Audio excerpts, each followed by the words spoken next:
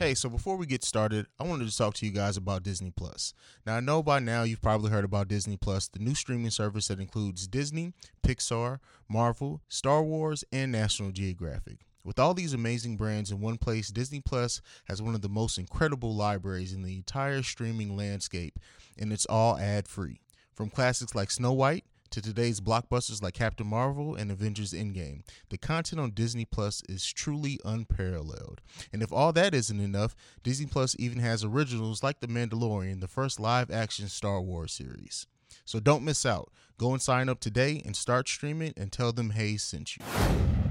What's going on, ladies and gentlemen? Welcome to another episode of The Awakened Soul. I am your illustrious host, CEO Hayes. If you want to follow me, right off the top, follow me at CEO Hayes. If you want to follow the podcast, follow it at Awaken Soul Pod. And more importantly, if you want to follow the media company that this wonderful podcast is a part of, make sure you follow the Breaks Media Network, where you'll find this podcast, A Few Screws Loose, the Team Podcast, Dark Sugar, and countless others. I will be all day naming it. Technical Foul. Make sure I got to shout out Technical Foul. Cole Sports. As well, my big brother over there, everything, like the beautiful black ass podcast network that we are. Shout out to them. Nonetheless, I am super excited this week, if you can't tell by my voice, because I have a first time guest and interview on this week's episode, and he is an artist by the name of Von Graves. And that name, if you don't know it, I guarantee you after this episode, you will want to make sure you're familiar. So we're going to get you guys familiar on this week's episode of The Awakened Soul. I want to thank everyone for all the shout out and love and feedback that I got off last week's episode. And what I want to say, I know this is getting long. I usually do my cold opens a little bit quicker than this, but I want to just take time to shout out, because when I sat down to record that episode, it was really going to just be built around my fast, and it kind of just took a life of its own, that last discussion segment portion. And I just want to thank you guys for responding to it the way that you have and keeping me uplifted. Like, I really am appreciative of this family and this community that we're building with this podcast. I want to also shout out Mile High Radio. That just supports me like none other and has put me on a whole different platform and level than what I've been on previously. So shout out to Mile High Radio, and just thank you for all the love and support that you've been giving this podcast and helping the Breaks Media grow as well. We got a lot of things planning and coming forth in 2020. It's really starting to take shape for me, and that's something that really just has me like really excited. I've the winter, I've not really had like winter depression or anything like that, but I've been planning and plotting, and now that the full picture is coming together, and me and Army of Dreamers are working on something that's just going to be so black and fucking beautiful. So yeah, it just really is turning into gonna be a hell of a year for the Awakened Soul and the Breaks Media as a whole. But yeah, that's it. That's enough for the cold open. That's long as hell. We're going to get into our intro. On the other side of that, we're going to hop into my crazy, twisted, and dark ass mind, and I'll see you guys on the other side of this. The following is a Breaks Media podcast. You are now listening to the best podcast in the world, The Awakened Soul, hosted by my daddy.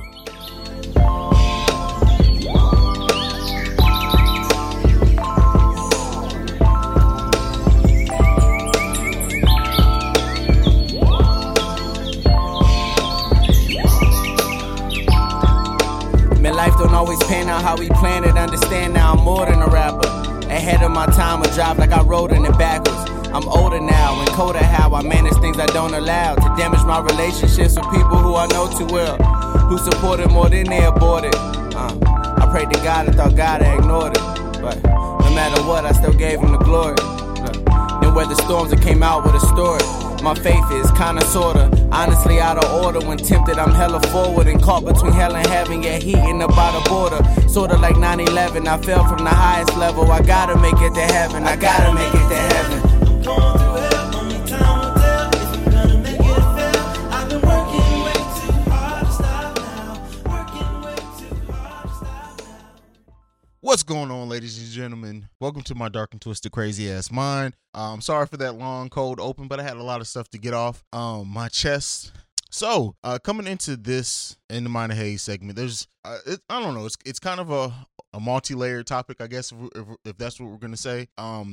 And it's this whole thing like this. I'm sure by now everyone's seen at least the viral portion of the clip that went live with Gayle King interviewing Lisa Leslie and kind of all the craziness that's come out of that. And so the first thing I want to talk about is Gayle King's kind of part in this. So for anyone who didn't get to see the clip, Gayle King was interviewing Lisa Leslie, and she happened to say how about if the whole rape case tarnishes legacy. And Lisa Leslie responded very well by saying, that wasn't the Kobe that she knew. And this, of course, spun out a whole reaction to it. And she said she's received death threats from, we got that from Oprah.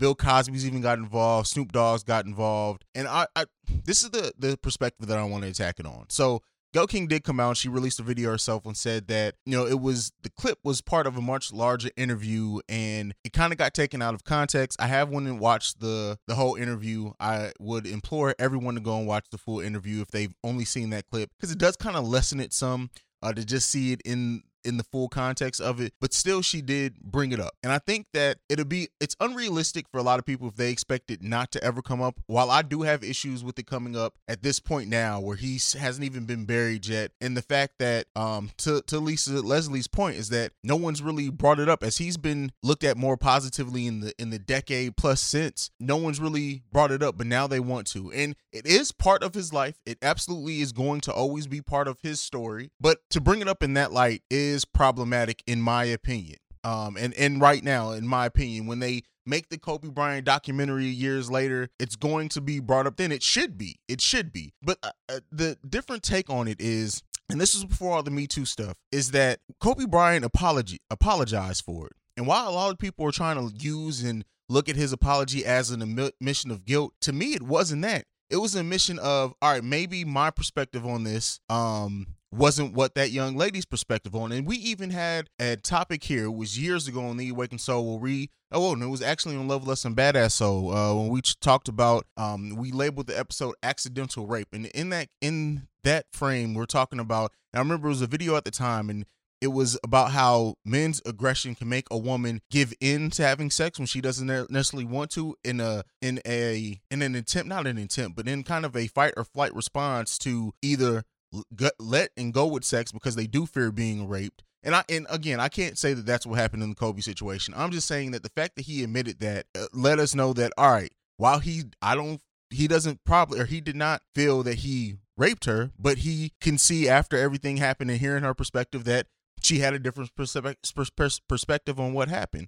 And I think to automatically turn that into guilt is problematic. And we weren't there. Unfortunately, the witness has not talked about it since. I think I even read something that said she's not going to come out and talk about it now that Kobe's dead either. But it's going to come up in his legacy. So anyone who doesn't expect it is going to. Now, what I want to talk about on the other side of this and where it is problematic and where I have an issue sometimes, and this happens with a lot of times in our culture, is that people will see one person be wronged or they feel that they're wrongly accused of something and they automatically want to latch into something else. And that Bill Cosby aspect in this is what bothers me. So the people who are trying to now use the Kobe thing to say, oh yeah, free Bill Cosby, or, oh yeah, Bill Cosby was, by all, like, his accusers did come out and testify. He was found guilty. Don't now try to throw him and lop him into something else. And we do this so often. We sit here and somebody will be wrongly accused of something and we automatically want to lop everyone into that. Like the whole R. Kelly and Bill Cosby thing, I'm sorry.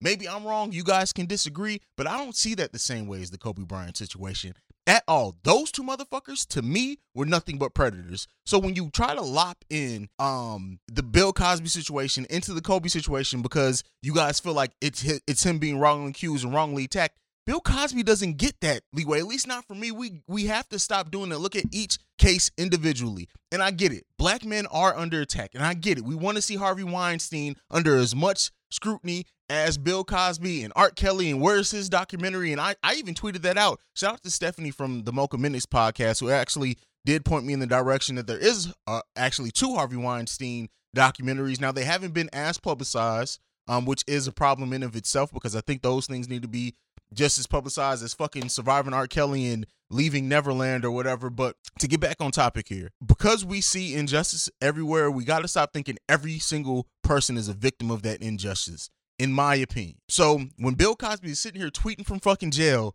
and using it as an opportunist, that shit makes my skin crawl. It really, truly, and honestly does. Because looking at it, what the fuck? Does Bill Cosby really, like, okay, I get it. And everyone doesn't have to agree with me. And I know there are some people who truly believe that and feel that Bill Cosby was targeted and he was wrongly accused and XYZ. I don't share that opinion. So maybe it's just my view and my opinion being different on that keeps me from having that perspective. But that's me and that's my opinion. And this is my platform. And I'm going to give my true opinion on this platform. So it's I don't know. It's like I said, it's definitely problematic in my opinion. But I don't want to see us in an attempt to maintain Kobe's legacy, or that we feel like we're fighting him to try to throw other people that don't really deserve our defense in it as well. We got to judge each situation on its own, and I don't think that we're doing that to a certain degree when we're trying to lock people whose situations are completely different. And the whole Snoop Dogg thing, and I get it. Snoop Dogg's post about Gayle King, where, you know, the name calling is fine, but when he said don't make us come, like I feel like in his being emotional in the response for somebody that he knew in Kobe Bryant, he didn't think about what the impact of his words are. When you have a certain level of celebrity, unfortunately, and I'm not saying that it's his fault, but when you say things, people are going to react to that. They're going to take it as if an order. That's the level he's on. People look up to him in that. So when he said that thing of don't make us come for you, I don't think that he meant it in the way that the public then, or people have taken it to now go in and make death threats towards Gayle King. That is problematic, and that's just feeding the monster even more so than what it is. Yeah, and the whole Oprah thing, like we on the Breaks Radio, we talked about it. The episode was called Idols Turn Rivals, and we did talk about the aspect of like Oprah not really she is selective in my opinion. Again, this is my opinion. People may agree with it or they may disagree with it, but I don't know. It's we need to get better. That's all I'll say. I hope that eventually, like, all this and where it turned is that people, celebrities specifically, are more watchful over their words. And, you know, and something else that I want to kind of talk about before we end this in the Minor Hayes segment is with the Gayle King thing and her saying that her network kind of cut that interview up in a way to promote it. Yeah.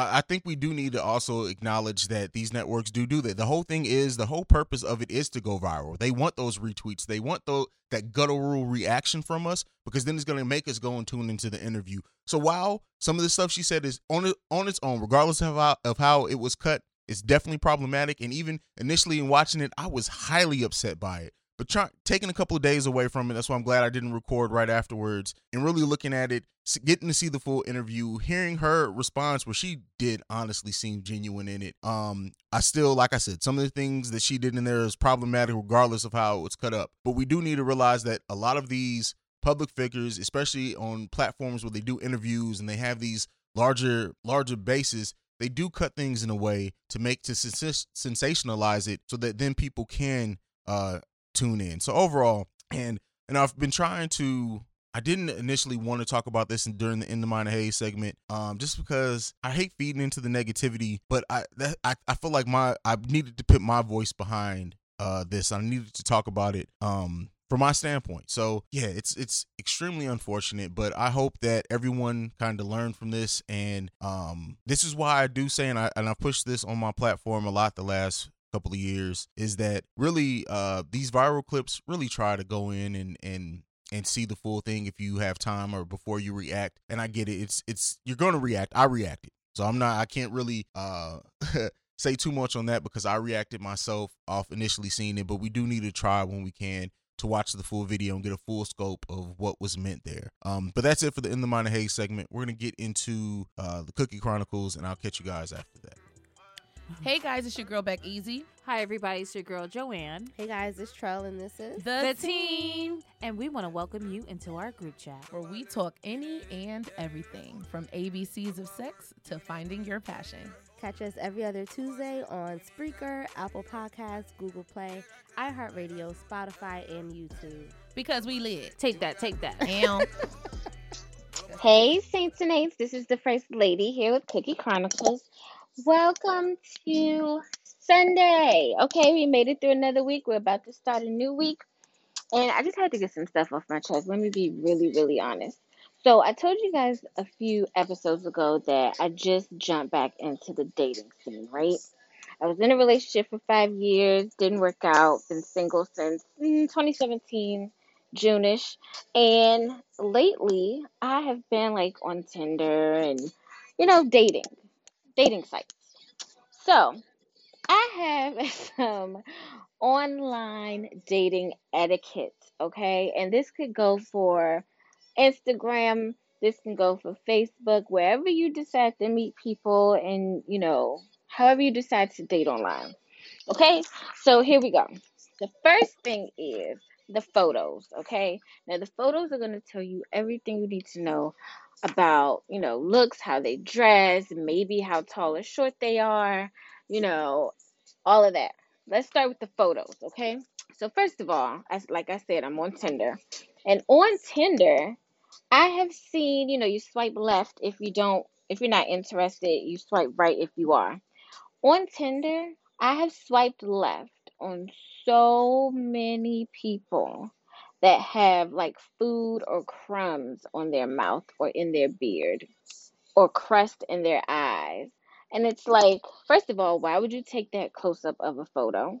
And second, do you not look at yourself in the mirror as to how you present to others before you take these pictures and put them online for everyone of the opposite sex to see? Like, there is nothing attractive about seeing someone, man or woman, with food on their face. Maybe it could have been a little dry slob. Maybe you just woke up. I don't know. Please, please, men, please look in the mirror, evaluate yourself and your looks before you take a picture. Don't just go to snapping, okay? All right, another one is teeth. Oh my God, there's so many. I've never in my life saw so many grown people with missing teeth or messed up teeth, okay? Brown spots, yellow spots, missing teeth, gold fronts. Like, we're all grown, okay? We're all grown. We're all of consent 18 or over. We should all have some type of medical and dental insurance. I don't understand why there's so many adults that do not take care of their mouth. And you guys are the first ones that want to kiss other people in the mouth and go down on people. Nasty. That's a no-no. Don't do that. Fix your teeth. Fix your mouth. Make sure your mouth is taken care of. Another thing with your mouth. You take pictures with your tongue sticking out and your tongue is white. Oh, oh my God. It makes me want to throw up just thinking about it. Please don't take pictures like this. Again, take care of your damn mouth, okay? Another thing with photos. Please make sure that wherever you take a photo at, the background is clean. We do not want to see pallets on the floor for a bed. We do not want to see dirty homes and rooms, nasty bathrooms, mirrors dirty with toothpaste and pimple pop crap all over it. Please be mindful of where you taking your photo and how clean the background is. If you want to take a photo in your house and you know your house is not clean, clean it up. If it's a mirror photo, get a little Windex, clean the mirror before you fucking take a picture, okay? Clean the bed. Make sure even if you got clothes in the background, can you at least fold them? Can they not be all over the floor in the bed? Can you not have food? Like, your house shouldn't look like a hoarder's home in a picture that you're taking for an online dating site. Shit, for social media, for that matter. No one should see that shit. Cover that shit up, clean it up, do something. Another thing that people do that irks me, and I'm pretty sure women do this too on dating sites, which I don't understand. It's okay to tell people that you have kids on a dating site because that's something that people should know, especially if you are in the mind space of building with someone and wanting to have a relationship and get married as your end goal.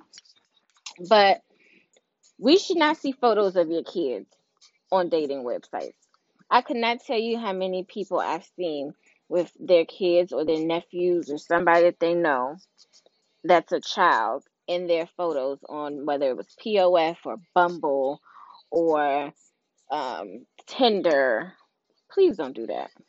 It is way too many things going on with children and pedophiles and Just no. Leave your kids out of this, okay? They shouldn't see your kids or be introduced to them if it's someone you decide to talk to. Like we've talked about that.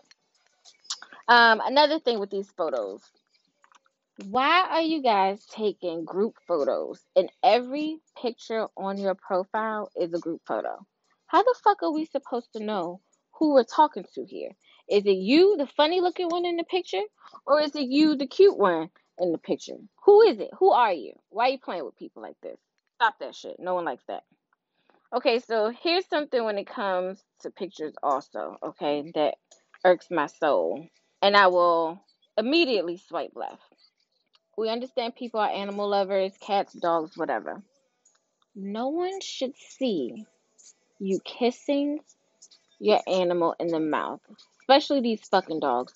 No one wants to see a picture of a dog licking you on the lips or licking your face, or these boomerang loop videos with your animals licking all over your face. Oh, and I ain't even gonna lie, it's mostly the white people, but that's another story. We ain't gonna go too much into that.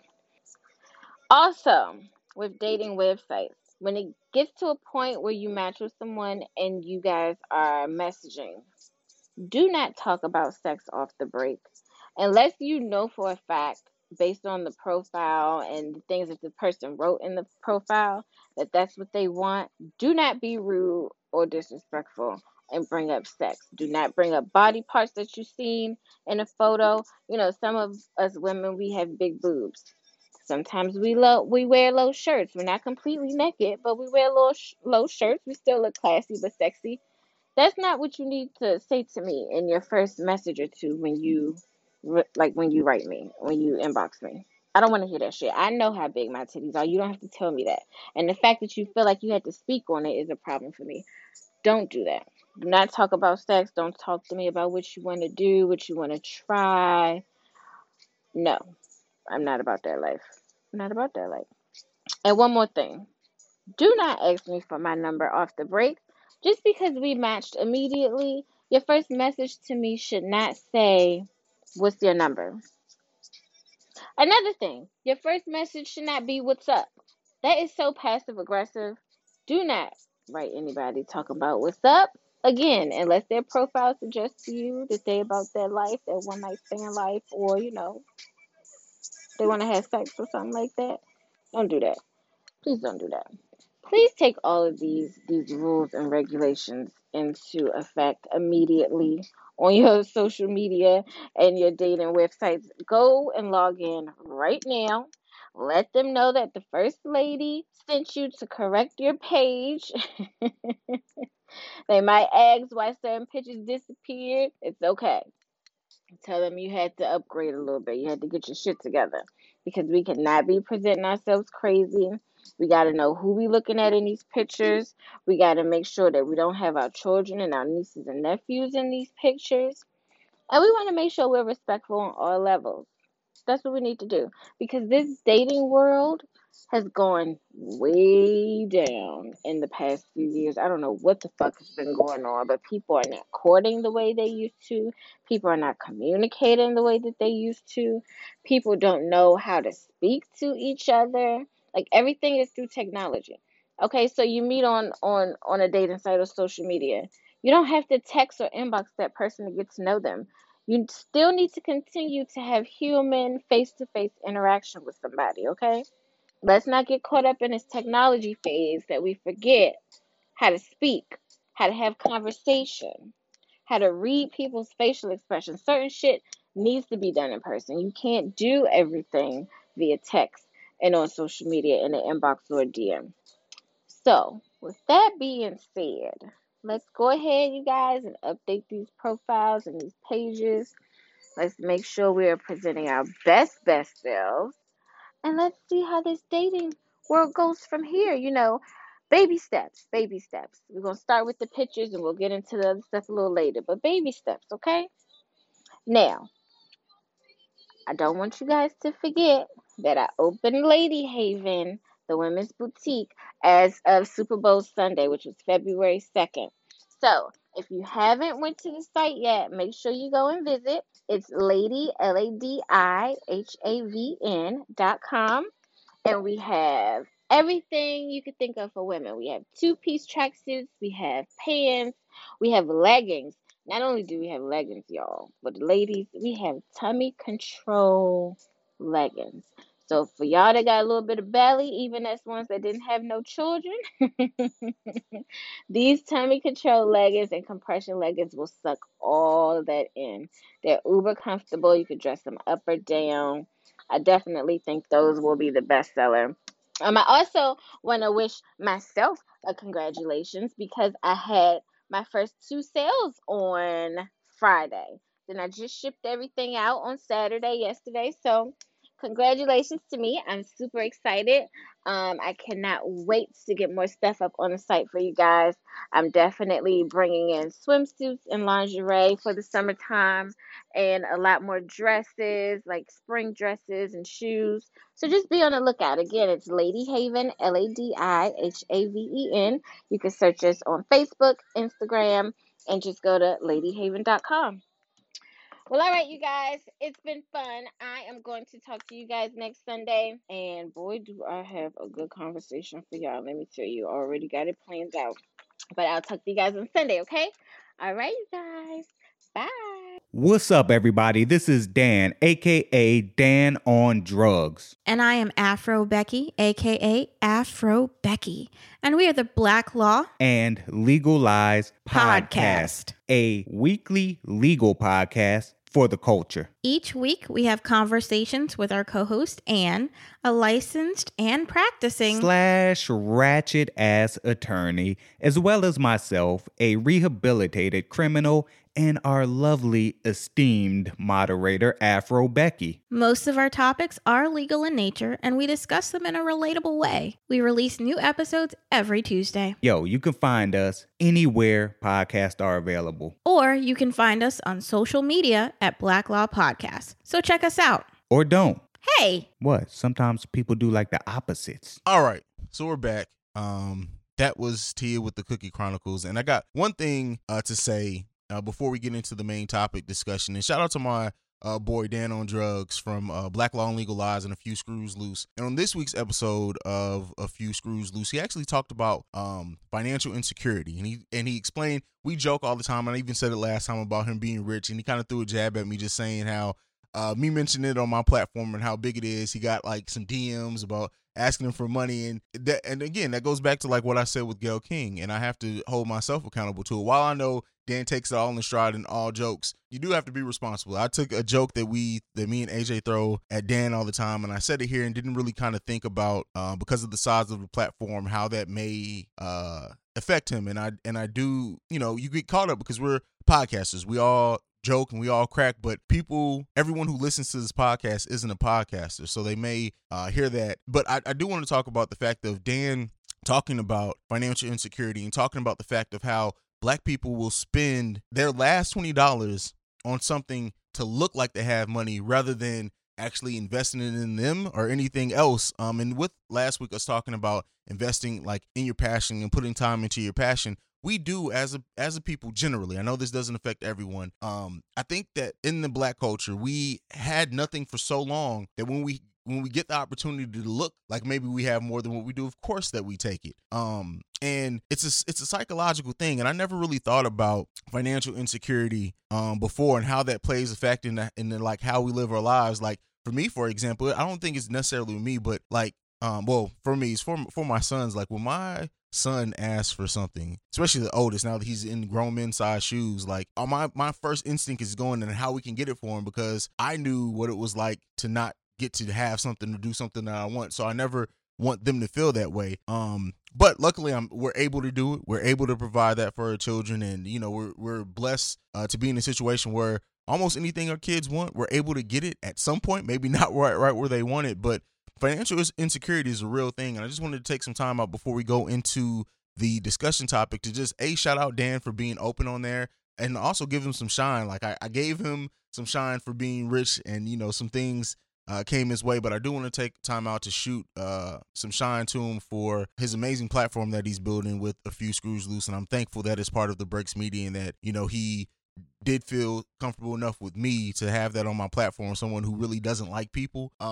But everyone needs to go and check out A Few Screws Loose. He's been holding it down by himself for a while. His partner in crime, P, is going to be coming back very soon. So I wanted to take some time out to reflect on what he said a little bit, both in what my actions were and also the financial insecurity part. And I wanted to present this question to you guys. What do you suffer from financial insecurity? And think about that. That doesn't necessarily mean you don't have money, but what financial insecurity that you may have that then impacts the way that you do spend your money, or even if it impacts, I'm never going to be broke again and I got to hustle. Even if you are necessarily making enough to be comfortable, more than comfortable, you just keep on hustling because you don't know when that money's going to stop coming in. But like I said, definitely go and check out A Few Screws Loose. We're going to go ahead and get into this break. You're going to hear from another Breaks Media podcast. And after this, we're going to get into the main discussion topic for today, featuring Von Graves. I'll see you guys there. Yeah. Mic check, nigga. Nasty motherfucking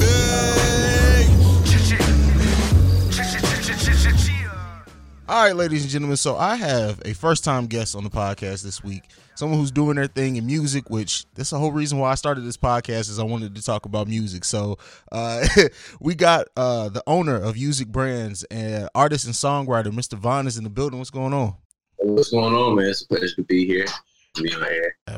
Absolutely, man. Thank you for taking out time to talk to me, man, about everything. And we're going to get into music, your project that's about to drop. But because we're both in Columbus and we both are creatives in Columbus, like, it was only a matter of time before our paths crossed or whatever. Because, you know, Columbus is it's a huge city, but like the creative culture, we all kind of are like, right. We mingle with each other. And one thing that I wanted to ask you about off the top is, like, I'm a Columbus transplant. I've only been here 3 years now. But I think in that 3 years, I've seen the creative culture grow in the time that I've been there.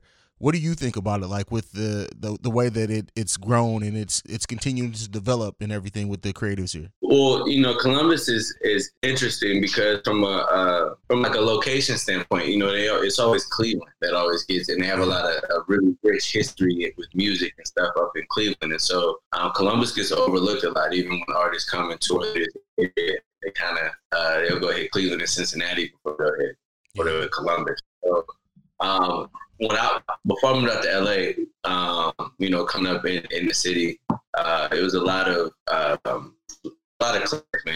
You had a lot of different crews. You had an older crowd that wasn't so connected to social media and stuff. Pretty much run the music scene out here. So everybody pretty much stayed in their own little thing, and it really wasn't anything bringing everybody together. And after a while, I didn't really see one artist being able to unite the entire city. You know what I mean? Yeah. Because of the culture, it was never like that. I think as of late, though, when I moved back from LA, man, I see a lot of development within it, definitely from a fashion standpoint. So a lot of the arts are starting to really come together and create their districts, and really like Rich Street is a really rich district where a lot of artists and painters and stuff are kind of cultivating and mingling and stuff. So it's an interesting climate now. And I think really the only thing we're missing, man, is that one really big company, like if Rock Nation or Def Jam or even if Spotify had like a headquarters here in Columbus, man, that one staple that can kind of bring other companies similar to it to the area, that then obviously has a domino effect, because you have a lot of people that want to move closer to opportunity. That's why they leave Columbus, is because they want to go move closer to opportunity. So if you can bring opportunity closer to people here, I think it's an amazing place, bro. It's a 6-hour drive to get to any city, you know, within range, you know, in a lot of major cities within the space. So, yeah, man. Yeah, I mean, we're not far from Chi, Indianapolis. You can get to DC in 6 hours. Right. Like New York is a little bit further. That's like 8. But like, yeah, I love how centralized Columbus is. And then because we have Ohio State here, we get all different types of cultures and backgrounds to come here. So it's really dope mingling. Was it important for you when you were starting music to have it based in Columbus, or was it tempting to like go somewhere else?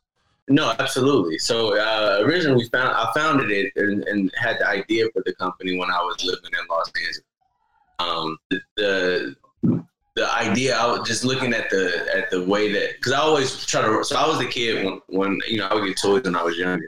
I would buy a toy and then immediately unscrew it and take it apart because I want to see how it works. You know what I mean? I'm very analytical when it comes to that. So when I lived out in LA, I'm looking around like, okay, why is Columbus not like LA? You know what I mean? And one of the things that I started realizing was my first experience of driving in the Skyline is Capitol Records, Def Jam, Warner, all these companies that as a aspiring artist or entertainer, you've always wanted to be a part of. We don't have that. Our Skyline is Nationwide, Children's Hospital, and Huntington Bank and things like that. So it's definitely important for me to, because the vision for what I want to build is so massive. I absolutely wanted to plant it here because it's nothing like it in the city, and I think it's a great. It'd just be a great pioneer type of platform that could bring a lot more to it. So. That's what's up. So let's get into like you and your start. So you had the college anthem that dropped on YouTube, right? Like, what was that like for you to go viral? And nowadays, like, so many artists get their kick by going viral. Like, what was that like? It was dope, man. You know what I mean? I was now like really trying to figure out who I wanted to be as an artist, and it was a blessing that the campus, and at the time, OU was a very, very popular school at the time. We were the #1 party school in the nation. We had the biggest music festival in the Midwest that was coming out of OU. Everybody wanted to go there, especially, a lot of my peers, man. And our sports teams were going really well, too. We were going really deep in the tournaments and stuff, both football and basketball. So it was a lot of hype around it. So it was just good timing that then I started to start making my climb my freshman year. I come in and the song did well because it was so relatable to a lot of college students and stuff. I was really self-conscious about it because it was so gumdrop poppy, like some stuff that just like it wasn't really music that I thought that I'd be making that I grew up on, man. But it clicked and it worked just because of the demographic that I was in. So it was a dope time, man. I mean, it was definitely a great experience for me. Now, something that like it's we don't often hear about the downside to it. So if there was one, what was the downside to having something go viral like that? Were you even prepared for it? I guess that would probably be the first one, like to not be prepared for something mentally like that. Well, yeah, I definitely wasn't expecting it to do what it did, man. But from a preparation standpoint, like I think I was. I mean, it didn't change. It definitely gave me like a great start and gave me a great push, man, to really be able to start building a solid fan base around my music. And that song, even though it didn't really reflect music that I would think that I would be making or music that I even listen to, it made people want to know more about me. And then so from there, I was able to take that and now introduce them to the music that I actually felt like, and they were more open and receptive to it. It's because I had already caught their ear with the dorm thing. I would tour, man. I mean, it put me on tours where I had to schedule my classes strategically around tour schedules and stuff. So I would be done with class on Thursday. I would never have a class on Friday, so that we can, go to a different campus. And we drove as far as Texas and South by Southwest and stuff. And then, turn around, drive all night Sunday, be back by class like Monday morning, and that was pretty much how I operated throughout college, for 4 years, bro. So, or, really 4.5/5 because of that lifestyle affected the school part of it too. Man. Yeah. Was it important for you to not leave school to chase that dream? I know that had to be tempting.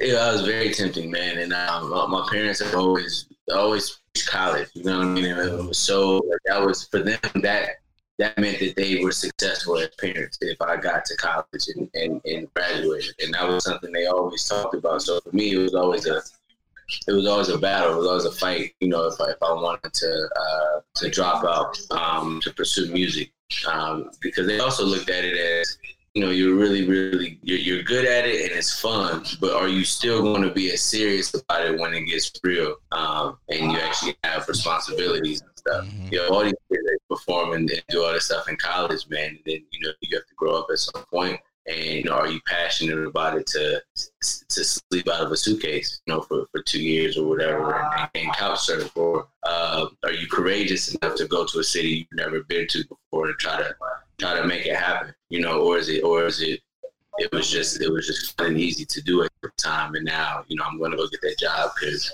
I can't not have a car, like my peers have one. I'm supposed to be married by this date, or even I got a baby and I got to do this. All these other pressures and stuff that take you away from the thing that you're the most passionate about. Pretty much separates, what you want to do. So for them, they didn't know how serious I was about, what I want to do. All right. I couldn't even imagine being faced with that temptation. Luckily, I found my passion after that, because yeah, man, that would have been a hard one for me. And so what's it like being an artist that also manage artists? Like, how do you strike that balance? It's tough, man. It's being resourceful, man. And for me, I guess my approach is more so from a mentorship standpoint. Okay. I have experience in this, and I'm really just trying to prepare them to also be young entrepreneurs, young artists, business people, and thinking of new ideas. I was having a conversation with two of my artists the other night. Like, whatever you're thinking about and whatever you're thinking about doing, because they're preparing to release some music, drop videos, and I'm like, man, it's not big enough. I know it's not big enough. You know what I mean? So think bigger. And I'm always trying to get them to think bigger and don't allow money or capital to limit and stifle their imaginations. You'd be surprised some of the ways that things come together when you believe in it, and when it's when it excites you enough. The universe works in mysterious ways, man. So I'm always just telling them to expand their horizons and think bigger than what you want to do. And that's how I approach a lot of my music and stuff too. So it's kind of a lead by example type of role. And then luckily I have an amazing team of managers, people that we brought on that have management experience to handle a lot of the more tedious aspects of management, if that makes sense. Yeah, for sure. What going in, like, at the beginning of 2020, you got your project coming out, which we'll be talking about. I'm really excited to talk about, especially that I got to hear it. But in 2020, who's some of the artists that you're looking at in Columbus, other than artists that you work with? It could be artists that you work with, but like some of the artists that you think people need to take more notice of in Columbus. Okay, so I'm absolutely going to use this as an opportunity to plug. Yeah, absolutely. That's why I had to change it. But we're gonna go. But definitely, King Shot is a really talented artist that we have, man. A young kid that is has a glow about him, man, and a humility, a humble confidence that is really, really unique to somebody. So that's somebody I'm really excited about. His music is really, really good. We have another artist named Poppy K, Pepe. I call him Pepe as a nickname. But he's also super talented too. Very his work ethic is something I've never seen before. I mean, he lives in the studio and is always working. And he's also an amazing engineer, so mixing his own music and things like that. Dollar Sign Asia is another dope artist that we have the privilege of managing and having on our platform. And she's just unique. There's nobody like her in Columbus. She can sing and rap, which is amazing. And she has a dope look about her that I think, once we find the right, once we just get more around her, I think that and once we get more music together and stuff, man, it's really going to make a big splash. Outside of our camp, the artists that I'm inspired by because they're doing it on a bigger level. So you got like EKT40, they just got a really big deal, with Dream Chasers. Yeah. And you know what I mean? And that's a big deal, and it's actually, there's a warehouse here in this location that we're about to transition into. It's a lot bigger than the space that we're in now. But the warehouse that's attached to it, Rock Nation is doing a lot of like their marketing projects and stuff out of this particular building. So it's very close to having this type of industry that I was talking about. Yeah. Doobie is another, really talented artist that found a way to brand himself and find a niche within the market that's allowing him to do really well. There's Trigo is an artist that's really connected to just like the roots of it. And somebody that's also, something I keep an eye on. Elijah Banks is another really talented artist that I actually have a relationship with, and got to see his growth. Actually, I gave him, I think, like maybe his first feature, like a long time ago, right after around the dorm music time. So me and him have a special relationship as well, man. And that's all I can think of off the top of my head. We're always looking. Jay Mills is another really talented artist. He's a workhorse as well. He's actually over here in a session with, with some right now, and he stays in sessions all day long. So I don't know when he has time work on his own music because he's always booked. You know what I mean? But he's super talented, man. And it's just cool, man. You know, me being an older artist, it's cool because I'm learning from them too. You know, they're picking up certain things from me because I'm trying to get them to take the songwriting aspect of it a lot more serious. Songwriters last a long time in the music industry. Not being a good songwriter, you can get away with the look and stuff for so long, but your window is 2 to 3 years. So again, I'm also trying to prepare them, motivate them, and think about the bigger picture and for longevity and sustainability. Because that's what music is about. You know, for independent artists, you know, remain independent. So yeah, and I'm always just looking for new artists and stuff. But those are the ones that stand out to me, for sure. That's what's up. You name basically the who's who right now in Columbus. So it's funny because we have such it's bubbling, it's coming. And I was saying this on another. I think when I was talking to Cassius Keys, by the way, who need a shout out as well. But it's really, you feel it that it's about to come for Columbus, and I really feel that. Because we got so many dope artists here, and it's gonna pop in a way. Like, and the culture here is more than just music too. Like, we got dope clothing designers here, like artists, like everything. Yeah. So, but to get into you now as an artist, let's get into it. First of all, let's start with the title of this project, Heaven and Earthly Places. Was it important for you to work your faith into this album, because it's all through the titles of this album and these songs, and I love it. Right. Was it important? Yes. Was it intentional, or was it something that I had to force? No.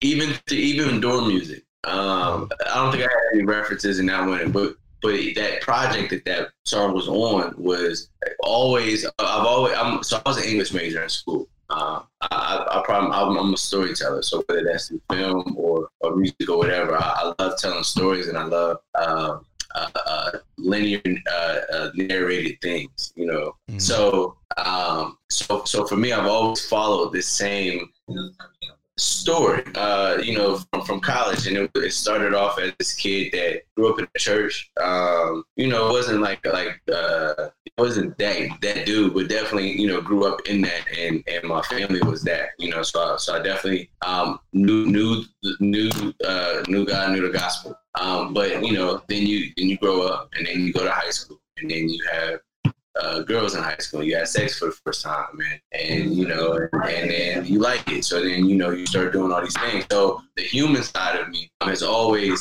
been a conflict, even in college. I'm in college, and dorm music is viral, and I'm the hottest dude on campus. I'm touring and stuff. I have groupies already. I'm 19 and stuff. It's on a small scale, but it's a lot of temptation. And I make a decision, and I feel bad about it. I feel terrible about it. Why did I do that? I don't even know her. I feel shitty. Then I write a song. And now our whole project is just about how my experience in college, and trying to balance between trying to be, live the right way and be happy with myself, but also still wanting to blend in, wanting to have fun, and wanting to be cool and be a part of those crowds. I've always had this fantasy of Los Angeles, and Los Angeles being in the movies where you see these rock stars that crash and burn, and I've always been fascinated by that storyline. And so even then, I'll do a lot of foreshadowing in music, and I talk about LA. So Ego 3 is dope because what it does is it kind of brings it full circle, because then you go back and listen to my first project, I'm talking about what life would be like when I moved to LA, or if I was in LA, would it be like this? Is it this times 10? I know it's this times 10, so let me make songs and kind of imagine what that would be like, and then actually now experience it and kind of manifesting a lot of things that I said on my first project in real life. Now this is my chance to actually talk about what that experience did for me, and the transformation that came from that. So, and it just happened to be, definitely rooted in scripture and stuff. That's what's up. Let's I got to get into this before we get into anything else on this project. And okay. I know Heaven I want to talk about too, but The Fall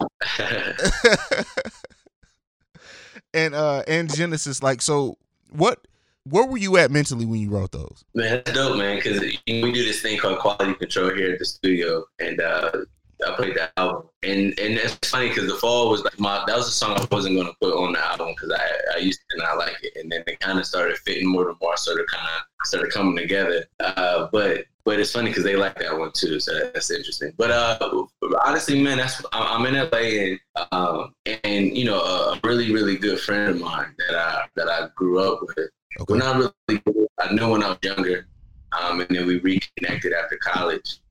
When I was in LA, he was also out there as well, and being around him and the person that he was, and then kind of seeing it firsthand without me having to experience this transformation, but seeing it firsthand with somebody that I'm rooming with and I'm seeing every day, and I'm seeing this lifestyle literally turn him into a completely different person, to the point where he even looked different. His hair was longer and stuff, and I've seen it slowly but surely become that, man, and it actually put a rift in our relationship. That was directly in response to that particular scenario, talking directly to this person, but also seeing little pieces of that within myself as well. So, and then Genesis is based on the storyline of the album.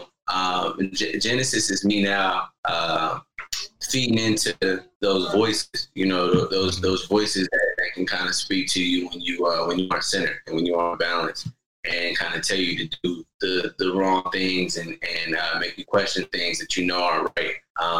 It kind of blurs the lines between good and bad and stuff. And so Genesis is that, you know, and my first taste of this experience of having this thing that I'm now starting to listen and buy into, affecting and influencing my decisions in this, you know, in this world. You know.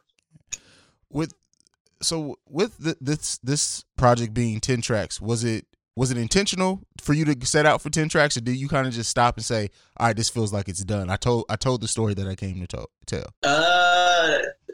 So yes, it was intentional to keep it short. I'm a really big fan of short albums. I think that we're in an ADHD type of like hyper listen generation and stuff, man. And whenever I see an album that has 22 to 26 songs, it doesn't make me happier as a fan to see that.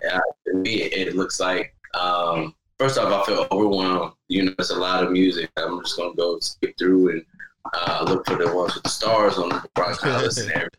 Yeah. And then also it kind of looks like you just do some throwaways on there, and you was trying to just put a bunch of songs on this project. So I've never liked long albums. I always felt like Born Center, J. Cole's second project, had he cut it to maybe 12 tracks, man, that album could have been a lot doper. But he had some songs in there that just kind of felt like he just threw them on just to throw.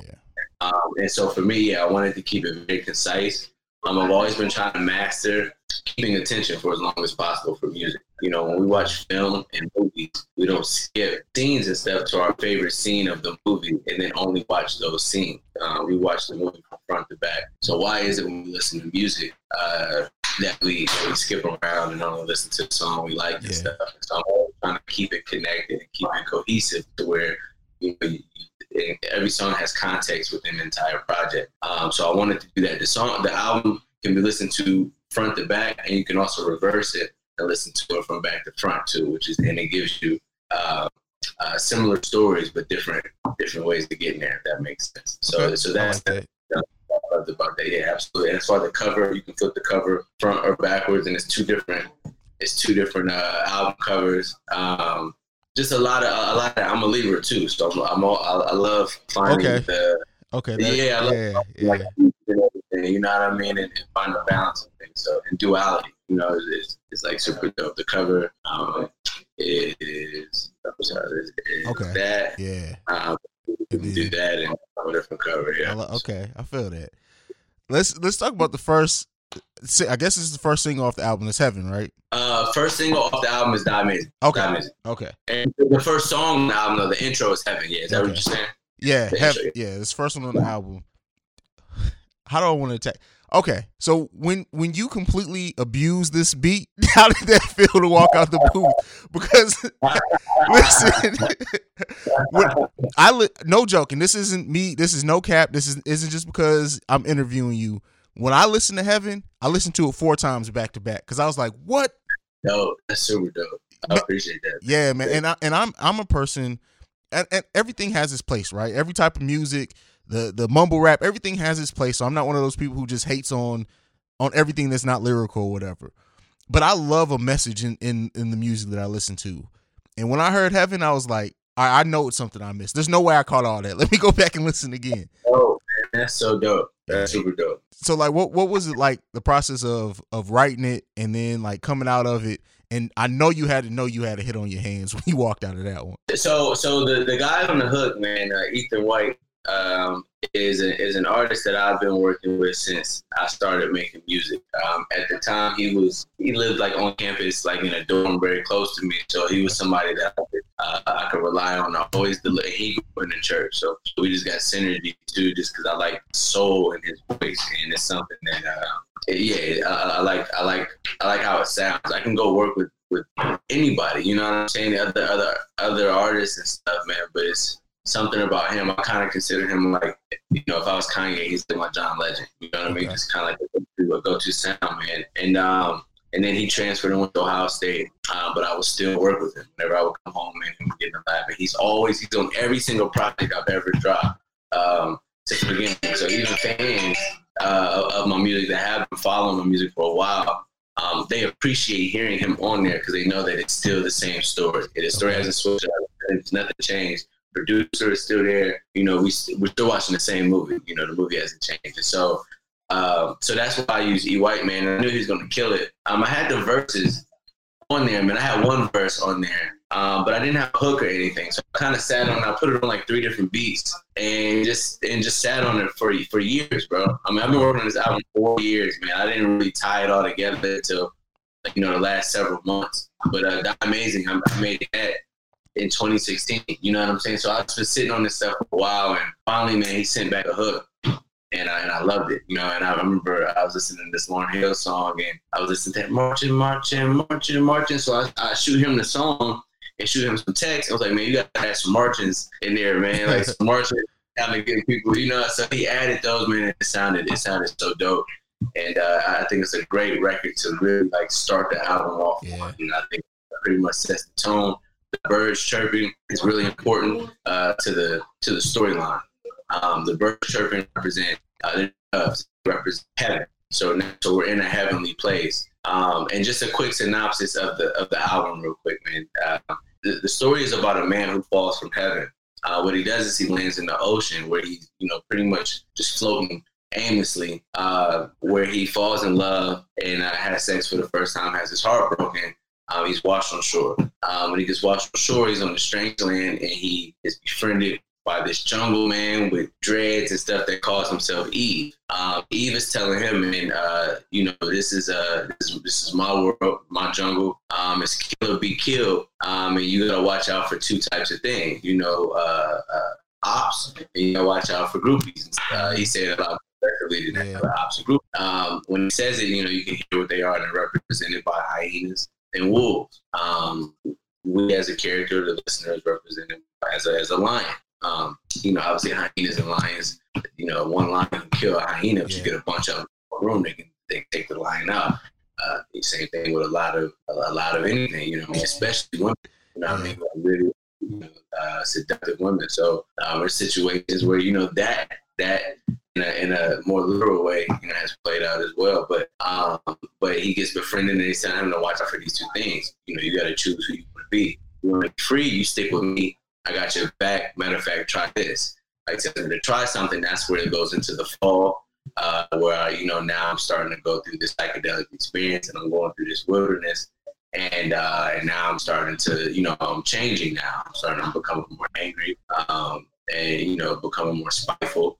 But then leads into Genesis, where now I'm starting to pick up, and, you know, me and him, you know, smoking weed and swinging through the trees, like, you know, like monkeys or whatever, and hanging out in treetops, and, you know, this jungle type of lifestyle, man. And the longer I'm sticking with him, or the longer he's with me, the crazier he's making me. So by the time we get to Heathens, I'm having I'm violent now, and now he has been thinking about murder and you know, people who done me wrong and stuff. So eventually I spiral out of control and die. I'm awoken by a voice from this very gentle woman who is actually Eve. She says her name is Eve, and you know, I'm on this planet called Earth. You know, this planet is beautiful. You know, you can see birds in the and the fish in the sea. You can drink the water. Everything that we need is right here provided. I don't know why you make it so complicated. Are you hungry? Try this. She gives me something to try, and from there, that sobers me up, where I actually have a revelation from God that's kind of telling me what my purpose is and what the meaning of being in this world is for. That eventually leads me back to Eden, which means oneness with God. So I'm not back in heaven. I'm still on earth, but now I'm more enlightened because now I have this sense of a oneness with my Creator, and I know exactly what I want to do. So it's more braggadocio and ready to go. And you hear the doves and the birds from the intro on the outro to show you that we're back in that heavenly place. So when you reverse it and listen to it backwards, you meet her first. She's the one that sends you down this dark path to where, eventually have clarity and kind of still come back to where we're supposed to be. So and I think that's the story of life, bro. I think, that's life. It's bigger than just, than that. I think everybody has a place where they're on the right path. They lose it, but I think it's important to also understand that it's not over either. It wasn't so black and white where the beginning of the album is good and the second half of the album is bad, because nobody's all good and nobody's all bad. Yeah. The bad stuff is in the middle. You can put some good in the front end, some good on the back end, because it all eventually leads back to that anyway, because that's who we naturally are. And I think when you break down that message that way, first of all, that's mind blowing. You just went through the whole album. And I feel it. But like, I think it's an important message nowadays, because we forget as a culture sometimes about redemption, right? We're so quick to like paint somebody in a certain light because of something they did in the past. Like you see now, people pull up tweets from 10, 15 years ago and want to hold that against somebody now. And it's like, we all go through redemption, and we're completely different people than what we were even. I'm a different person than what I was a year ago, much less 5-10 years ago. So right, absolutely. So that's what's up, man. I appreciate you breaking down that album.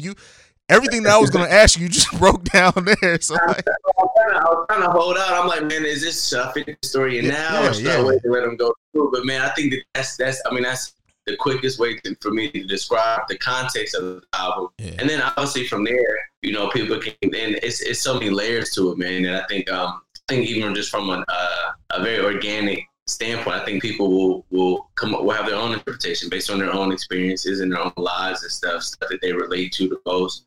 Find even a deeper meaning than maybe I even knew was in there, from it. And that's what I'm hoping, and praying for that, it's for those. So. That's what's up. The album comes out the 15th, right?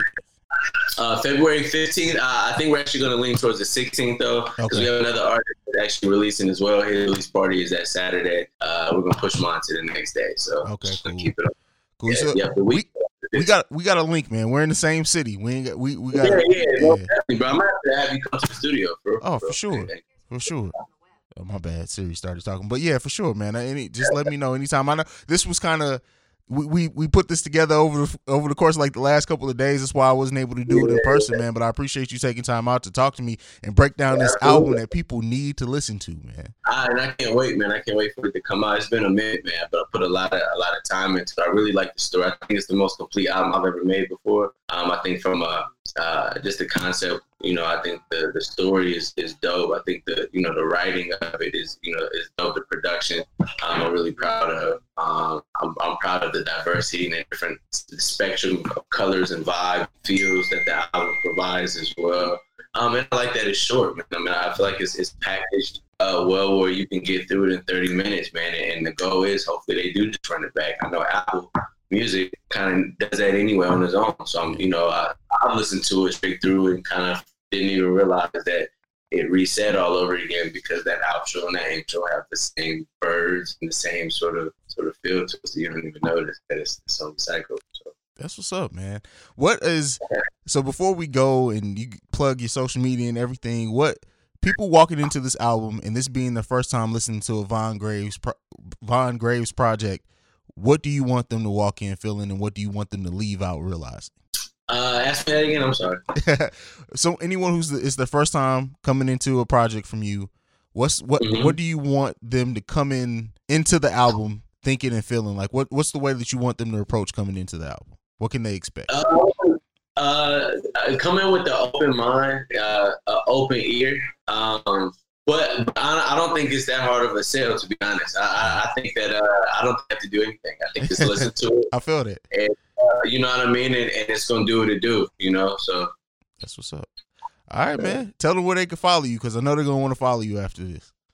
So you can follow me at Real Von Graves. That's RealVon. Graves, Graves. That's both on Instagram and Twitter. And I tried to do a TikTok. I don't know how to really. I ain't really get the TikTok thing, man. I go speak at school, and a lot of the middle school kids had me create one. So I only post like one video on there, but the kids love it though. You know, so there's a lot of middle school kids on there. TikTok is the first thing that I haven't even, like, I've never downloaded, but just like watching my daughter, it's made me feel old just looking at it. I'm like, you know what? I'm good on that. Yeah, it's a lot going on, man. So it's like, man, but definitely also Facebook. Definitely like and subscribe. You can just find me at Von Graves. And then follow music brands too, man. I mean, our artists, and that's, you know, music is my outlet where, you know, outside of the music and stuff, man, music is going to be where people get to see the side of me that is very innovative, and that's away from music, trying to build bigger things than even just that. You know, things that you know, from tech and apps and things like that. So it's so much that I want to do, man. And the music is just a small part of it, but it's a part that's important because it's a vessel and it's a way to then get people to look at you. And then from there, I can start to, you know, really, really introduce other sides of myself to them. So. Okay. Well, everyone, thank you for joining us. This has been another episode of The Awakened Soul. We're going to go ahead and sign off. Don't leave yet. We're going to go ahead and sign off. That's it. Peace. Man, life don't always pan out how we planned it. Understand now I'm more than a rapper. Ahead of my time, I drive like I rode in it backwards. I'm older now and colder how I manage things I don't allow to damage my relationships with people who I know too well, who supported more than they aborted. I prayed to God and thought God had ignored it, but no matter what, I still gave him the glory. Then weather storms that came out with a story. My faith is kinda sorta honestly out of order. When tempted, I'm hella forward and caught between hell and heaven, yet heating about a border. Sorta like 9/11, I fell from the highest level. I gotta make it to heaven, I gotta make it to heaven. Going through hell, only time will tell if I'm gonna make it fail. I've been working way too hard to stop now. Working way too hard to stop now. But mama said it would be days. Mama said it would be days like this. Mama said it would be days. Mama said it would be days like this. Lordy, Lordy, I'm about to be buried Gordy. Mogul that's worth a fortune from mobile apps and recordings. Billionaire under 40 on fours, winning awards. I wanted to tour. Never foresee me worthy of more. I couldn't afford ads to make the people adore me. Focused on survival, I looked at that as a chore. But paying for a post, and there's people who do the most and never blow. Fake all of they shit and still don't get noticed. My new approach, I'm all ownership. It seem like they don't notice it till they tired of that bogus shit. They need your platform, cause you rather clap for them. When the world don't support them, how you support them, I'm so important. Shout out to all the couches I mounted, and all the special ones that allowed it. Without you, I'd probably be somewhere wildin'.